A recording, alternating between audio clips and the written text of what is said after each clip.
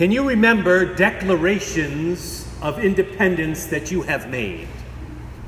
I am not talking about ones you may have made about a nation, written in parchment, that we might be celebrating a couple days from now, that made those celebrations possible and that made, in a way, our country possible. I'm talking about on individual terms, declarations of independence you have made. We start very young, and mostly it's through our actions, like how our sons continue in a variety of ways to declare their independence more and more each year. Of course, this is just a continuation of the journey in life, and we all remember it, don't we? When we ventured further, perhaps it was the time when we first went out on our own, or that time when we first took the car for a drive and said, "Mom and Dad, don't worry." Talk about courage. I'm not talking about my courage, my parents' courage in that moment. It might have been the first time we went to live on our own, when we moved out of our parents' home. Those declarations of independence. Each of these steps take courage. But as we get older and as we face all sorts of other challenges, changes in our life, we begin to understand that it is our dependence that gives us strength to make those declarations of independence. In our passage from Joshua this morning that Charles read, from that first chapter, we read just the beginning of that story of a young man who will begin to lead a people, who will step out of Moses' shadow, if you will, and begin to walk on his own. How does he do it? Those are big, I don't know if Moses wore shoes, but they would be big shoes if he wore shoes. How does he do it? How does Joshua do it? God says to him, "Be strong and courageous." And God repeats it again and again and again. It's good advice. Be strong and courageous. You can imagine Joshua saying, "Thanks, God. How would I be that way?"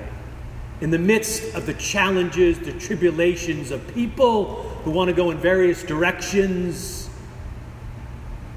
Joshua must wonder until finally God gives the answer. "Do not be frightened," we heard. "Do not be dismayed, for the Lord your God is with you wherever you go." We take the courageous steps that we take of independence not alone. That's the good news that God brings, not just today, but every day in our lives. That's what enabled Joshua to take the steps he had to take. Norman Vincent Peale once wrote, "Successful living requires courage." Perhaps courage is a basic life quality which God gives us, since it is of the Spirit. Moments may come when courage alone shall stand between us and disaster. In the long pull across the years, there will be times when we shall need dogged courage to keep us going when the going is hard. And what is the source of such dogged courage? Surely that sense of God's presence when we hear God say, "I am with you always." John Wesley, the founder of Methodism, knew what that was about. Knew what it meant to have a God with him always. In fact, on his deathbed, I believe his last words were, "Best of all, God is with us." He knew at the moment of that perhaps biggest transition of our life, moving from this life into the next, that he need not fear, because best of all, God was with him. And that's what he believed, that's what he trusted in, that's what he depended in, not only at the moment at the end of his life, At every moment of his life, he believed he could depend on the gospel, on the good news, in the truth of a God that was with him through all the twists and turns, through all the ups and downs, through the good and the bad, that he need not fear because best of all, God was with him. He could put himself fully in God's hands. He could be his own person because he was a child of God. This week is a week we think about independence, and yet we remember also, as Paul wrote to the church in Philippi, that we can do all we can. We can survive what we need to survive only through a God that gives us strength to do so. An ability to be independent based on an understanding of our utter dependence on God. And in a way, as I shared with the children earlier, this is all connected in communion that we will be celebrating together in a few moments. Remember, Jesus in that upper room in Jerusalem first celebrated communion as a Passover meal. And Passover was a celebration of the time that the Israelites escaped slavery in Egypt and with God's help made it to the promised land. It marked for the people of Israel a new birth of freedom. It marked the time when this hodgepodge of Semitic tribes became one people. You might say it's the time they became one people, one nation under God, indivisible, with liberty and justice for all. Communion is a time when we remember how Christ fulfilled and extended this festival of Passover to free us, not from some external captor, but from the bondage of sin itself, from that disconnection that threatens us, that disconnection from God, that ability to believe as an individual or as a nation that we are the ones who have it all, that we don't need anyone else, that we are going to wall off anyone else that we might need to depend on or be interdependent with, either as individuals or as a nation. We are in communion reminded that we have this intimate connection to God, that we are sharing in a meal together. Not quite a barbecue, as I said, but symbolically a meal together with God. And as we come together as Americans to celebrate this 4th of July, we're called to remember what lies behind all the food and the fireworks and the fun. A nation that is rooted in certain principles, in certain values that we must continually strive for. A nation of immigrants that came together to form something beautiful. It was not easy, and it's still not easy. Because we are different people.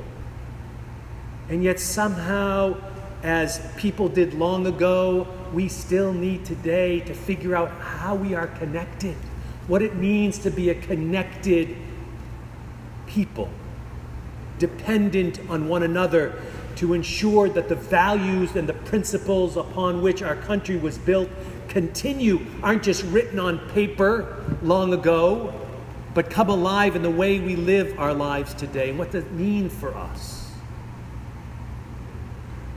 It's the same way for us as Christians. To the early Christians, that fellowship meal wasn't a picnic.